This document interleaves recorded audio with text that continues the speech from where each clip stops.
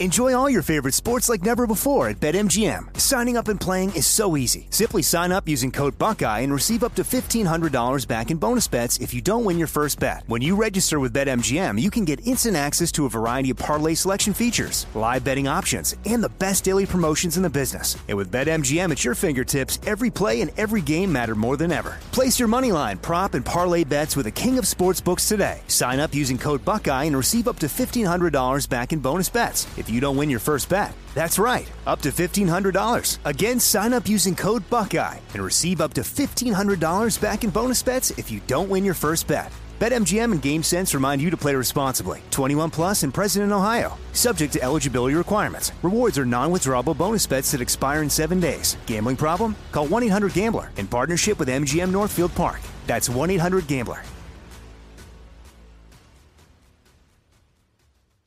You know you've got a comeback in you. When you take the next step, you're going to make it count. For your career, for your family, for your life. You can earn a degree you're proud of with Purdue Global. Purdue Global is backed by Purdue University, one of the nation's most respected and innovative public universities. This is your chance. This is your opportunity. This is your comeback. Purdue Global, Purdue's online university for working adults. Start your comeback today at purdueglobal.edu.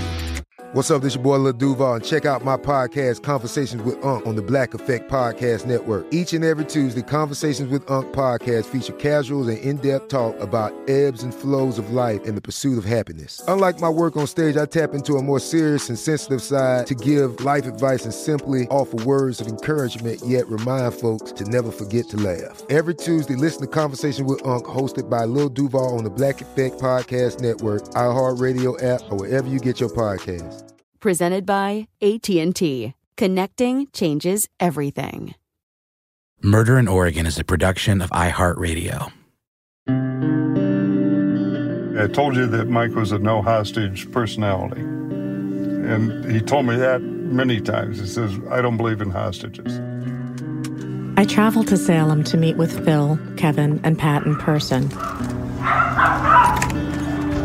Hello!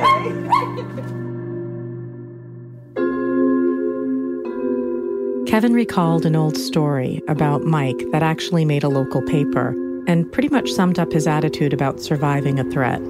In 1976, there's a story about the Assistant Attorney General from New Mexico who was up at Long Beach Naval Station doing his Naval Reserve time that had picked up a couple of people outside the naval base. There were transport boxes, is what they would call it, some shit like that. If people needed a ride, you'd sit in there and you could pick them up and take them wherever they needed to go, assuming they were with the Navy base. And Mike picked up this couple. The gal was in front and the guy was in back, and they pulled a knife on Mike and put it to his throat and said, we're going to kill you and take your car, give me your wallet. Mike gave him the wallet, and next thing you know, Mike bailed out of the car.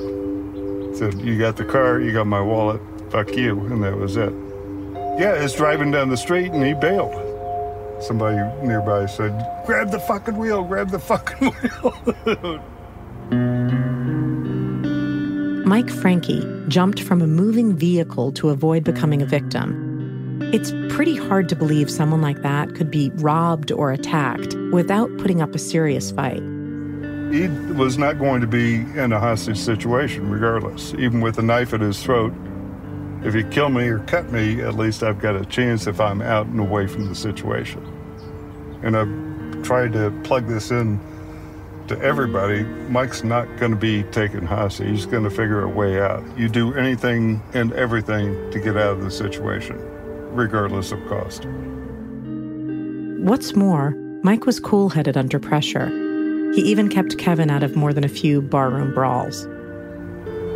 That's where the Mike Frankeism came in, because you don't know if the son of a bitch has got a knife or a gun. So if you're going in there with your fist, you might get your head cut off. The fact that he would grab somebody who, in their right mind, thinks that Mike gives a shit about anything they're going to steal out of a state car. Seriously. Here's Phil Stanford's take. I think there's an argument to be made that it would have been a tough fight, because Michael Franke was very physical and he knew how to handle himself. But to me, That's a secondary argument because there's no evidence there was a fight. That's the thing, not at the car. Yeah, and you would have thought, particularly given Mike's size, that something would have gotten dented. Whether he was big or small, there would have been evidence of a fight on the ground, inside the car, outside the car. There was no physical evidence. Elise Clausen, Mike's assistant director, told me she was instructed to go to the state police before she went to go see then Governor Goldschmidt the night of Mike's murder. I mean, I looked inside the car that night, and I told the state police this. I said, everything looks exactly the way it did this afternoon at lunch. You know, as best I could remember. I mean, it didn't look like anything was disturbed.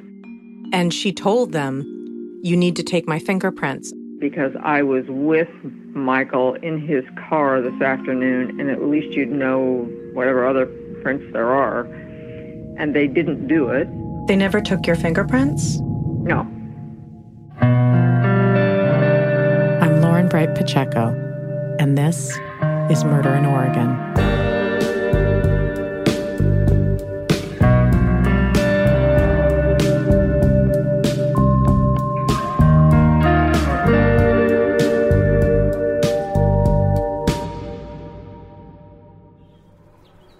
The three Franke brothers grew up close in what seems like a quintessential American, almost Norman Rockwell upbringing. Here's Pat. Mike and I were very close growing up. Did a lot of stuff together. Ran away together. You ran away together? Yeah, we packed up some bologna sandwiches and decided we were going to run away. I think we made it 2 blocks up to a water tower, and when we couldn't see the house anymore, we got scared and went home. How old were you, though? Oh, Lord. I was maybe 10, so he would have been 7. We sledded, we skated, we played ball together. And it was a huge neighborhood. This is after the war. There were tons of kids in the neighborhood and no fences in the backyards. We played capture the flag and war and all of those games until well into the night. Boy energy abounded in the Franke household, but both parents were quick to reel it in. Neither one would shy away from discipline, I'll put it that way. Whoever got to you first was the disciplinarian. It was never wait till your daddy gets home. It says your dad's got a mess to clean up when he gets home. And he's going to be even more pissed. We all had different names when Dad would talk. I was Jesus Christ, Pat, Mike, Kevin. And Mike was Jesus Christ, Pat, Mike. And Pat was Jesus Christ, Pat. Listen, I broke trail for all these guys. He'd forget who he was pissed at, and his mind would have to go through the step category because he was so enraged until he hit the right person he was mad at. I see you. So I was always Jesus Christ, Mike, Pat, Kevin.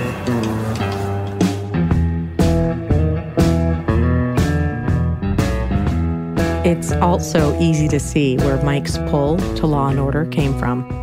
We were all altar boys. Ed Altar Day, Boy Scouts. I was a Boy Scout. Mike was a Boy Scout. I was a Boy Scout. And Eagle. We were trustworthy, loyal, helpful, friendly, courteous, kind, obedient, cheerful, thrifty, brave, clean, and reverent. Okay? But while the Frankes were raised good Catholic boys, they certainly didn't sport halos. Mike and his good friend would a sock hop after a football game. Does anybody know what a sock hop is? You take your shoes off, go dance on the basketball court. Mike and his friend, Bulldog was his name, got into a beef with some guys at Southwest, and they beat the hell out of him. Mike and Bulldog were successful in their encounter. How's that? So he goes away to college. Second year, I think, he came back for Christmas, and he's at a mixer, and he said he'd been drinking bourbon, and he could never drink bourbon after that night. He could never drink hard liquor. He sucked at drinking hard liquor. He gave it a go. No, he didn't give it a go. Let's go ahead and come in again. He was drinking bourbon that night, having a pretty good time with this gal, and they're walking out the door, and somebody taps him on the shoulder and says, "Aren't you Mike Franke?" And he turned around, This guy popped him, and he and two of his friends proceeded to kick the shit out of Mike, and in the process kicked his nose and into his face. Never a dull moment. Mike liked to fight and wrestle. Phil Stanford believes that toughness came with the territory. Just because of where they grew up. And at the time they grew up, Kansas City was part of the sort of beginning of the West. It's cowboy country? Well, yeah. It's a different mentality. It's not like growing up in upstate New York or something like that. That's the way they see themselves. They're not going to back down from a fight. Not Pat, not Mike, not Kevin.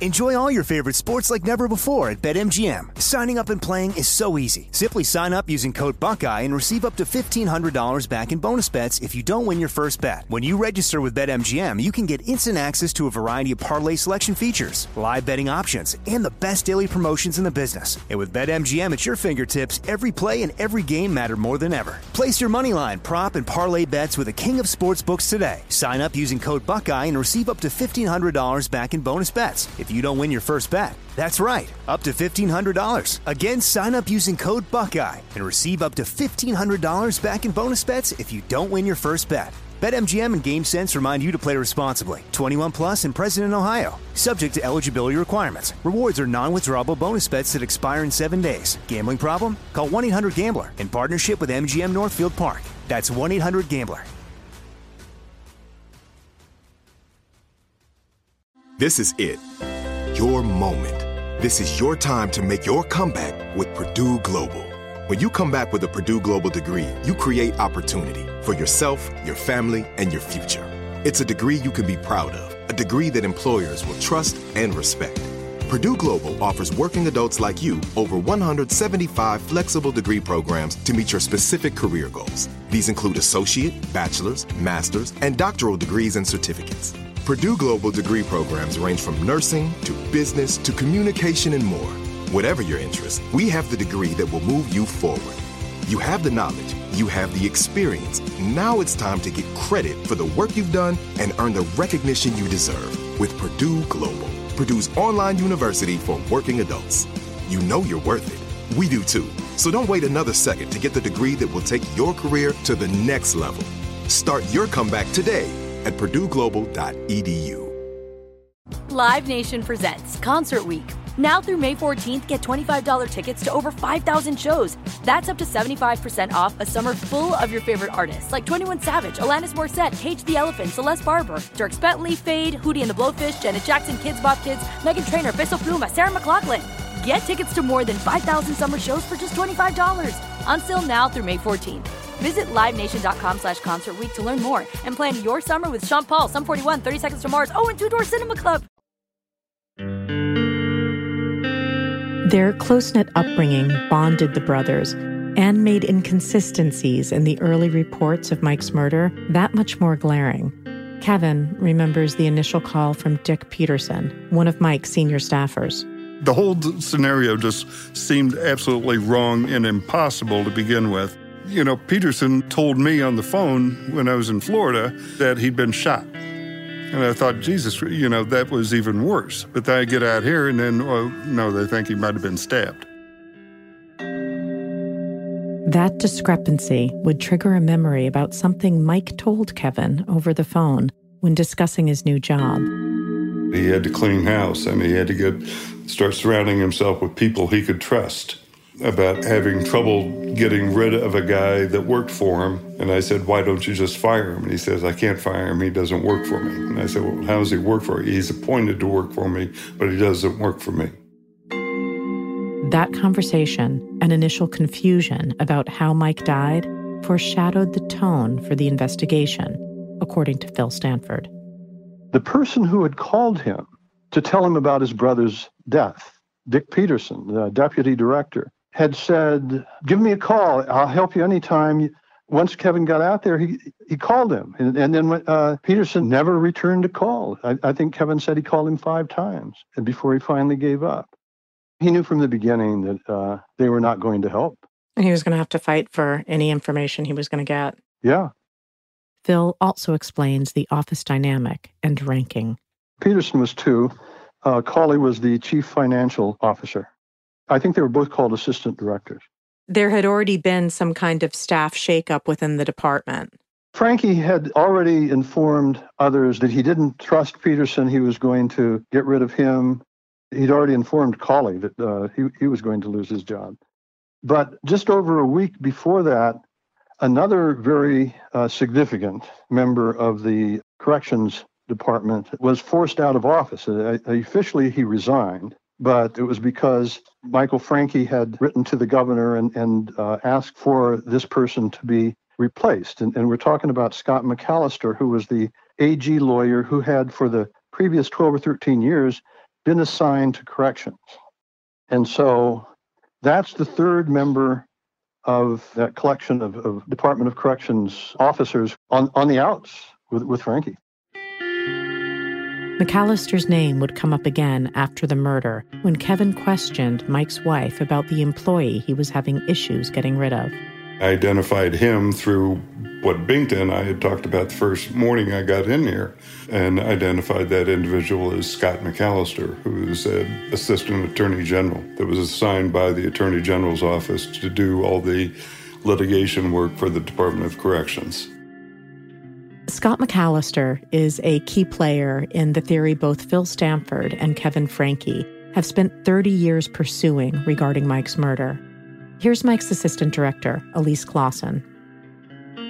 Scott was our assistant AG, and Scott was there a lot. I do remember at one point, after a meeting with Scott McAllister, Michael said, "I'm not sure I have confidence in his recommendation." Something to that effect. He was not particularly comfortable with whatever it was Scott was recommending. After McAllister left corrections, some may have felt more loyal to him and the old boys system than Franke, especially since Mike was planning to clean house.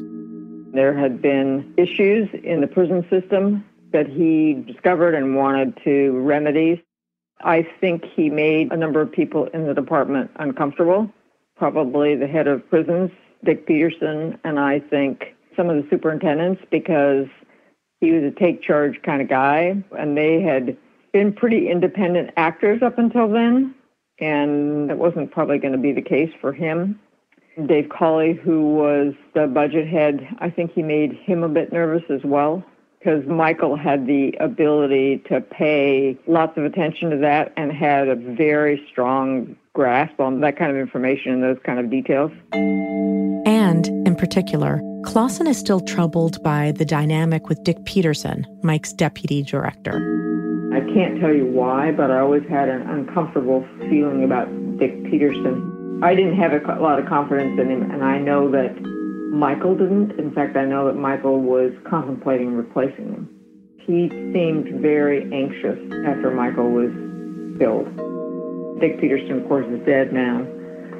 But he just always seemed kind of nervous and anxious and couldn't quite ever figure out what that was about. Here's an interesting side note about Peterson from former state representative Chuck Sides. The tours through the prison was so interesting to me because Dick Peterson had worked for my mother many years. She worked for him, actually. If you knew my mother, he was working for her. Very nice guy. But inside the prison, I saw a whole different side to him. If he got a stare from some con, he'd say, "Excuse me, Chuck." He would get that guy against the wall, face-to-face inches, and said, "If you ever looked at me or anybody else like that, you're going to solitary." In harsher terms than I just described it. Then we go back to walking.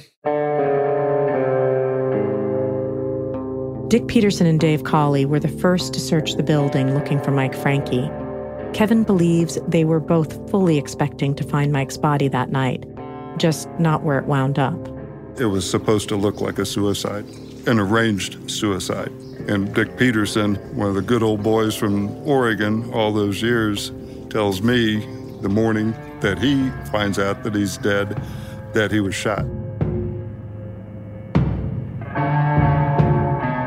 When he went to the Dome building with Dave Cawley that night that they got the call that Mike's car door was found open, he wanted Cawley with him as a witness, and he walked into the Dome building expecting to find Mike with his brains blown out in his office. Of that, I am sure.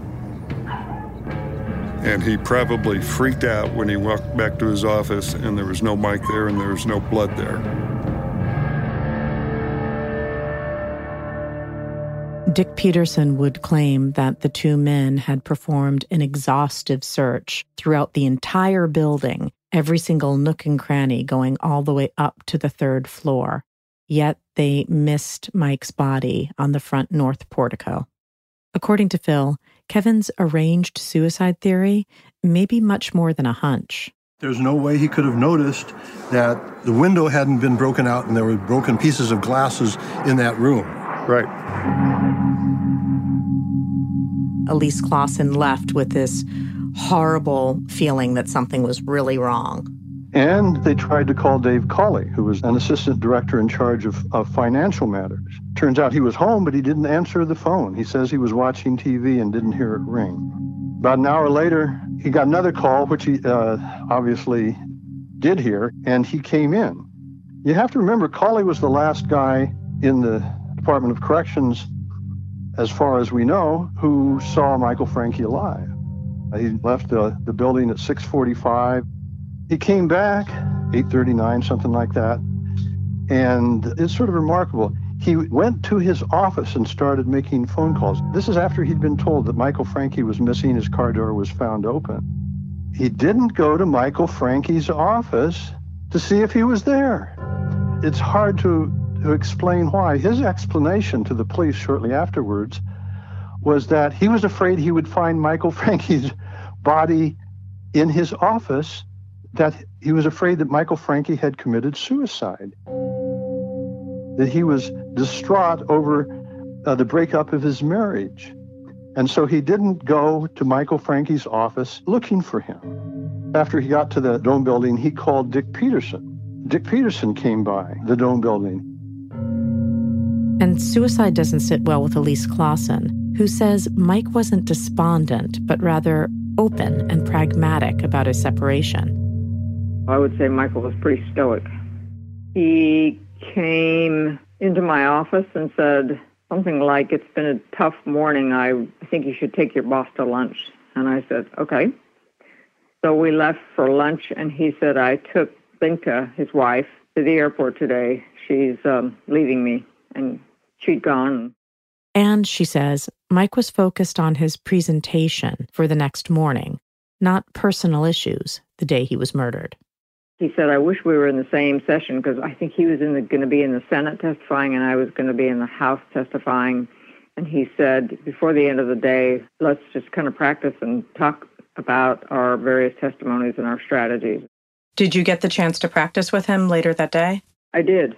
At the end of the day, when I was done, I went in to his office and we talked through a bunch of stuff and kind of what we were going to do and what our process was going to be and how we were going to approach it. But back to the meticulous search story, which local television reporter Eric Mason never felt added up. There were people that were still in the Dome building at the time Mike's pager was going off, but he was not returning calls. Searches had been made several times all over the building, and for some strange reason, they had missed or someone had not gone out to the porch to see the broken glass, the blood, the body laying there, right there in front of the door where he had punched through the glass and tried to open the door with his own hand. And Kevin takes issue with where Mike's car keys ended up. They were in a drain at the end of the north portico near his body, but they weren't on his person. It was kind of odd. But Elise Clausen offers another theory as to why Mike's body may have been missed. In those days, the porticos, they didn't have lights on them, and the shrubs were grown up really high. So if you were, walking up the main front steps, you couldn't see what was on those porticos. Some believe a janitor may have seen Michael Franke's last steps to that portico. Here's Phil Stanford's take. One of the first witnesses to come forward in this case was a janitor by the last name of Hunsaker, who shortly after the murder, talked to the police and told him that about 7 o'clock on the night of the murder, January 17th, he had just gotten off work and had left the Dome building at a side door on the north side of the building. And as he came around the corner, he heard a sound. It would have been to his left, about 40 feet down. And it sounded like someone had been hit. And he saw two men. One who was wearing a trench coat turned and started running west across the field there, the grounds, towards the old Salem Hospital. And the other turned and walked leisurely back towards the Dome building. And he didn't see anything wrong. There were some real problems right off the top because, first of all, Hunsaker said that the presumed assailant, the one who turned and ran, was the taller of the two. Well, Michael Franke was 6'3" or 6'4", and he was wearing cowboy boots, so this guy would have been NBA quality. But more than that, the second man, he said, walked leisurely back to the Dome building. He said if he'd thought that he was hurt, he would have gone to help. There was no sign that he was hurt. He wasn't bent over. He wasn't staggering. He didn't seem to be in any sort of distress. Yeah, I don't think that if I had just been stabbed in the heart that I would be walking slowly anywhere. No, he said leisurely. That's what's in my notes. By the way, by the time it got to trial, they got Hunsaker to say that he was walking briskly back to the Dome building.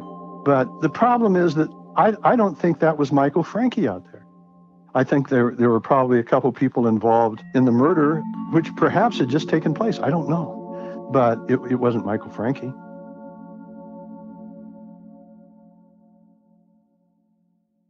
Enjoy all your favorite sports like never before at BetMGM. Signing up and playing is so easy. Simply sign up using code Buckeye and receive up to $1,500 back in bonus bets if you don't win your first bet. When you register with BetMGM, you can get instant access to a variety of parlay selection features, live betting options, and the best daily promotions in the business. And with BetMGM at your fingertips, every play and every game matter more than ever. Place your moneyline, prop, and parlay bets with the king of sportsbooks today. Sign up using code Buckeye and receive up to $1,500 back in bonus bets if you don't win your first bet. That's right, up to $1,500. Again, sign up using code Buckeye and receive up to $1,500 back in bonus bets if you don't win your first bet. BetMGM and GameSense remind you to play responsibly. 21 plus and present in Ohio. Subject to eligibility requirements. Rewards are non-withdrawable bonus bets that expire in 7 days. Gambling problem? Call 1-800-GAMBLER in partnership with MGM Northfield Park. That's 1-800-GAMBLER.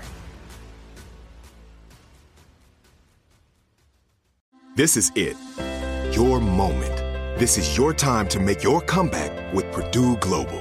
When you come back with a Purdue Global degree, you create opportunity for yourself, your family, and your future.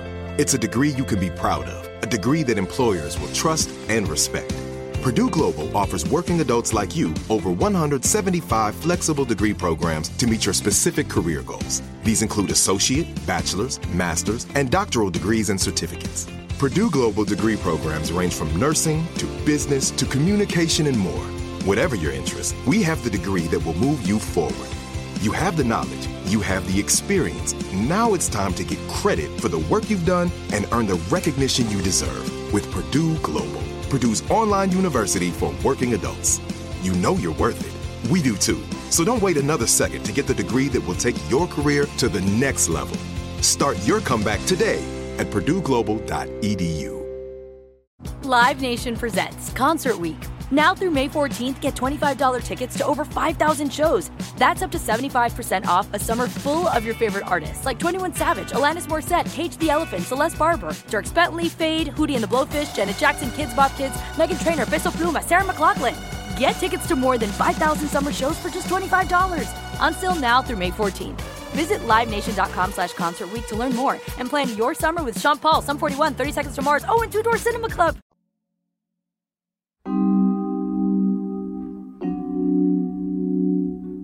Soon after the murder, talk of another mysterious figure emerged.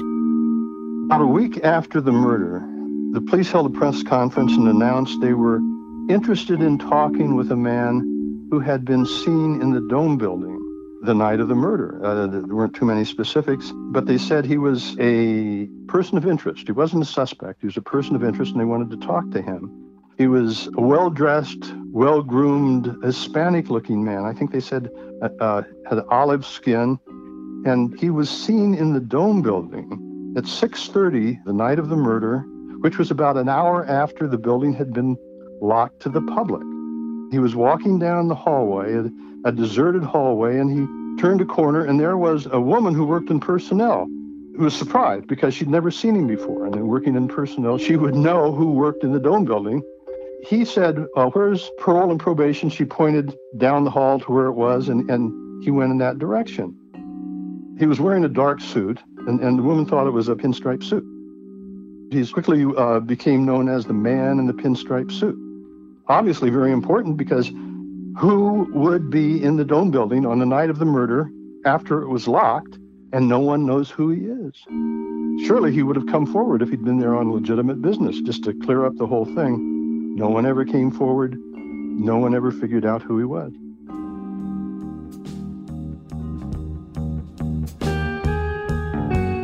Which brings us back to Kevin's theory that Mike was never meant to die the way he died.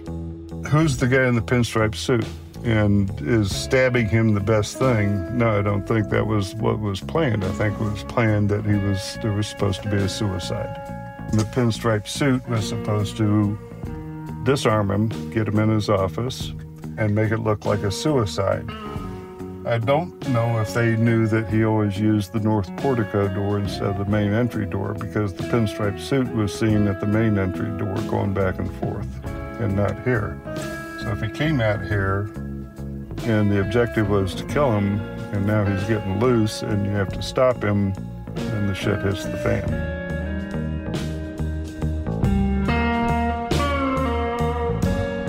It's hard to visualize the logistics of the murder scene. That Mike could have been stabbed in plain sight by his car, which was parked in a spot reserved for the director, and died feet away on the porch of the Department of Corrections, and no one found him for 4 hours. Left. Pat and Kevin agreed to take me there so I could see it in person. Keep going. Look, here or this one? This one right here. This one here. Pull right in there. That's where Mike's car was, right here. For the Franke brothers, the Dome building has become a memorial for Mike, and the Department of Corrections has dedicated one there in his honor. It's a beautifully welded metal podium, decorated with intricate ivy-like vines and topped with a gilded cup for votive candles, and a framed plaque that reads, "In memory of Oregon Department of Corrections Director Michael Franke. End of watch, January 17th, 1989. Inmates designed and built this memorial. Take a look at that thing. It's gorgeous. When was this dedicated? 3 years this summer. They got tired of finding candles up here every January 18th. They come down and put candles in the doorway down there, and statues and wreaths and A hurricane lamp we left one year with. Because the wind was blowing so hard we couldn't keep the candle lit, so we went and bought an oil lamp.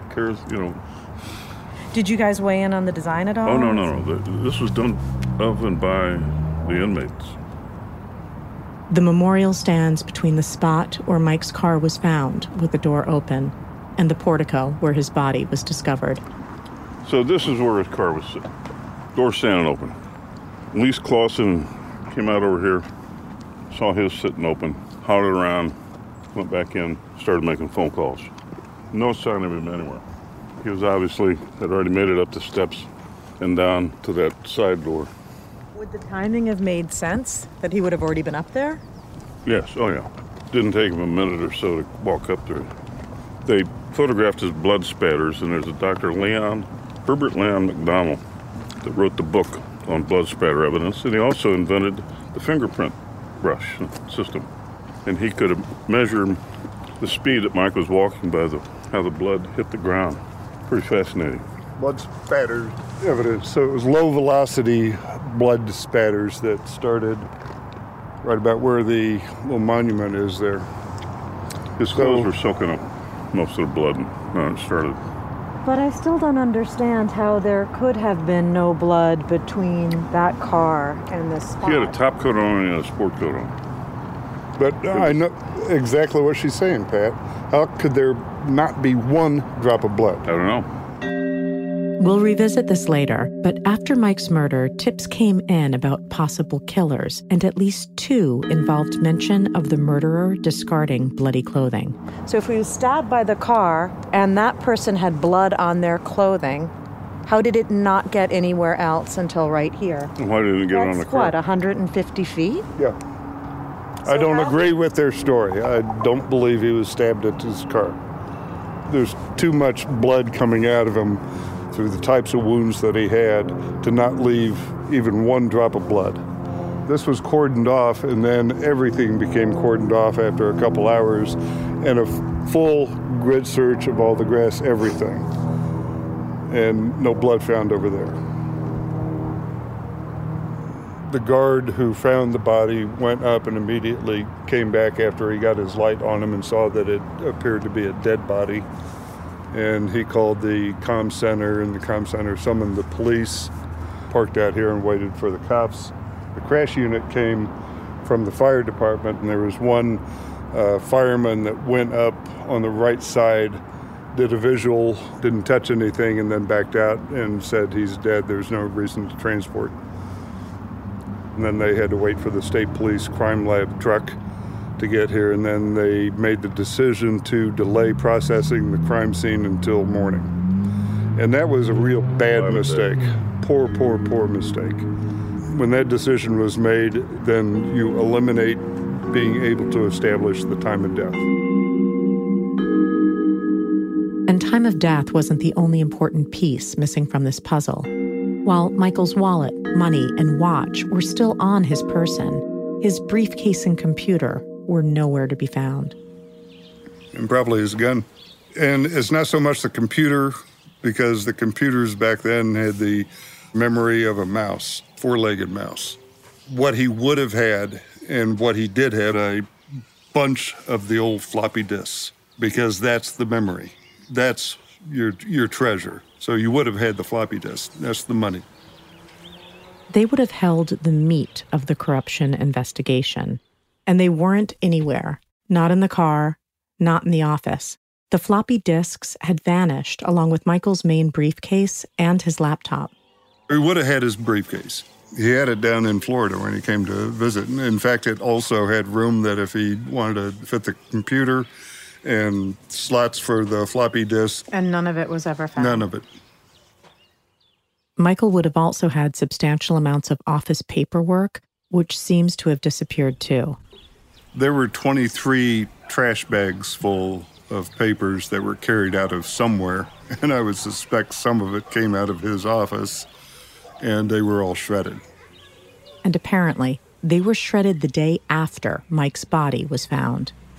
An inmate that worked at the Dome building, doing cleaning or some administrative work and stuff like that, and he'd go back to the prison at night. And I think he called somebody, and it got reported. Why did they go in there on a Saturday? You're not getting paid to shred papers on a Saturday, and shred 23 bags of data. Former Representative Chuck Sides is still bothered by a conversation he had with Mike weeks before the murder. We went out to the Greek restaurant and say, as we were doing, what's going on, and he just says, well, this knife was discovered in the prison, and I remark, well, at least it wasn't a gun. He goes, you don't understand. A knife's far dangerous than a gun in prison. A gun makes a sound, a knife doesn't. And if you stick that knife in between the third and fourth rib, you hit the heart and the person's gone. That was 3 weeks before he was taken out, exactly like that. And that was the ironic thing that happened. The state police interviewed me 3 times because of my connection with Mike, trying to pick up, but they were totally lost. The Franke brothers agree.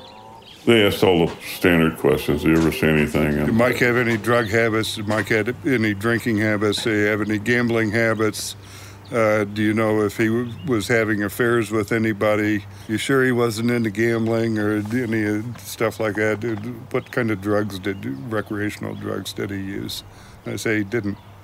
Did he tell you this? Did he tell you that? And I said, no. What he told me was that he had uncovered an organized criminal element, and it kind of went over his head. Not only would State Police Officer Lauren Glover and then District Attorney Dale Penn deny Mike Franke was even investigating corruption, they'd claim his family never mentioned it or their fear he was targeted because of it. Absolutely. Dale Penn and Glover both denied that I had ever brought it up. And this is months later. They were still saying, oh, he never said anything about that, never said anything about that. The official story was that you never, the family, Binkta didn't raise her concerns, you didn't raise your concerns, and yet there was something in Lauren Glover's notes that proved that within the first 48 hours, you had both expressed concerns that he was targeted. Absolutely. And it wasn't until we had the copies of the officers' notes that you could see that it was written in there. We were down at Santa Fe for Mike's funeral. And I had the phone record from Santa Fe when I called back up 3 days later to talk to Renfro, who was the head of the criminal division at that point in time, who put Dale Penn on the phone too. And I iterated what I said to Glover to them to make sure that they had the story about the organized criminal element and that he had to clean house, and identified Scott McAllister, who was an assistant attorney general, and Mike was having problems getting rid of him. All of that was put on the table within the first 4 days.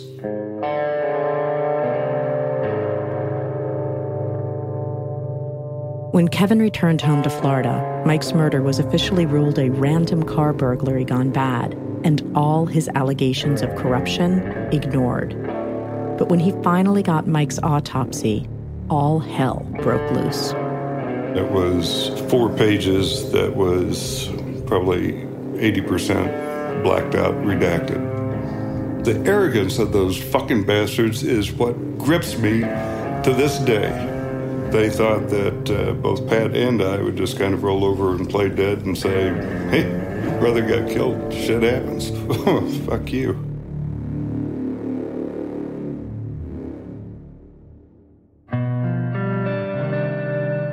Coming up on the next Murder in Oregon, the Franke brothers reach a breaking point with the official investigation.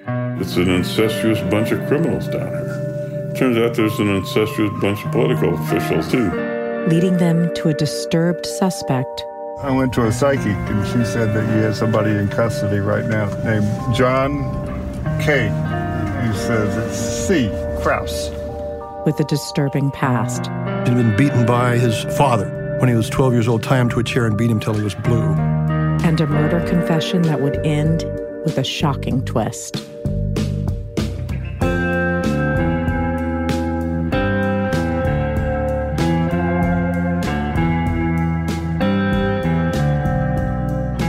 Murder in Oregon is hosted by Lauren Bright Pacheco and Phil Stanford.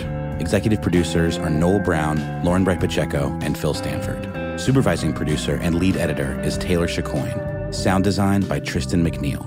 Story editing by Matt Riddle. Written by Phil Stanford, Matt Riddle, and Lauren Bright Pacheco. Music written and performed by the Diamond Street Players and mixed by Taylor Chicoine, with music supervision by Noel Brown. Murder in Oregon is a production of iHeartRadio.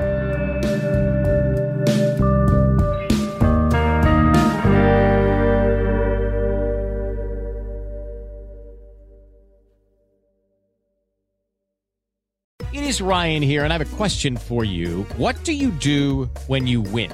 Like, are you a fist pumper, a woo-hooer, a hand clapper, a high-fiver? I kind of like the high-five, but if you want to hone in on those winning moves, check out Chumba Casino. At ChumbaCasino.com, choose from hundreds of social casino-style games for your chance to redeem serious cash prizes. There are new game releases weekly, plus free daily bonuses, so don't wait. Start having the most fun ever at ChumbaCasino.com. No purchase necessary. VGW. Void where prohibited by law. See terms and conditions. 18+. Live Nation presents Concert Week. Now through May 14th, get $25 tickets to over 5,000 shows. That's up to 75% off a summer full of your favorite artists like 21 Savage, Alanis Morissette, Cage the Elephant, Celeste Barber, Dierks Bentley, Fade, Hootie and the Blowfish, Janet Jackson, Kidz Bop Kids, Meghan Trainor, Peso Pluma, Sarah McLachlan. Get tickets to more than 5,000 summer shows for just $25. Until now through May 14th. Visit LiveNation.com/Concert Week to learn more and plan your summer with Sean Paul, Sum 41, 30 Seconds to Mars, and Two Door Cinema Club. Are you still searching for your perfect place to call home? Well, now is the time to buy at Fisher Homes. If you're looking to move in before the end of 2024, May could be your last opportunity to start building your dream home and close before the year's end. If you're hoping to move in even sooner, Fisher Homes also has homes that are move-in ready and waiting for you, where you can start enjoying the benefits of homeownership even faster. Schedule your personal tour with a new home advisor today at FisherHomes.com and make this spring the season you find your perfect home sweet home.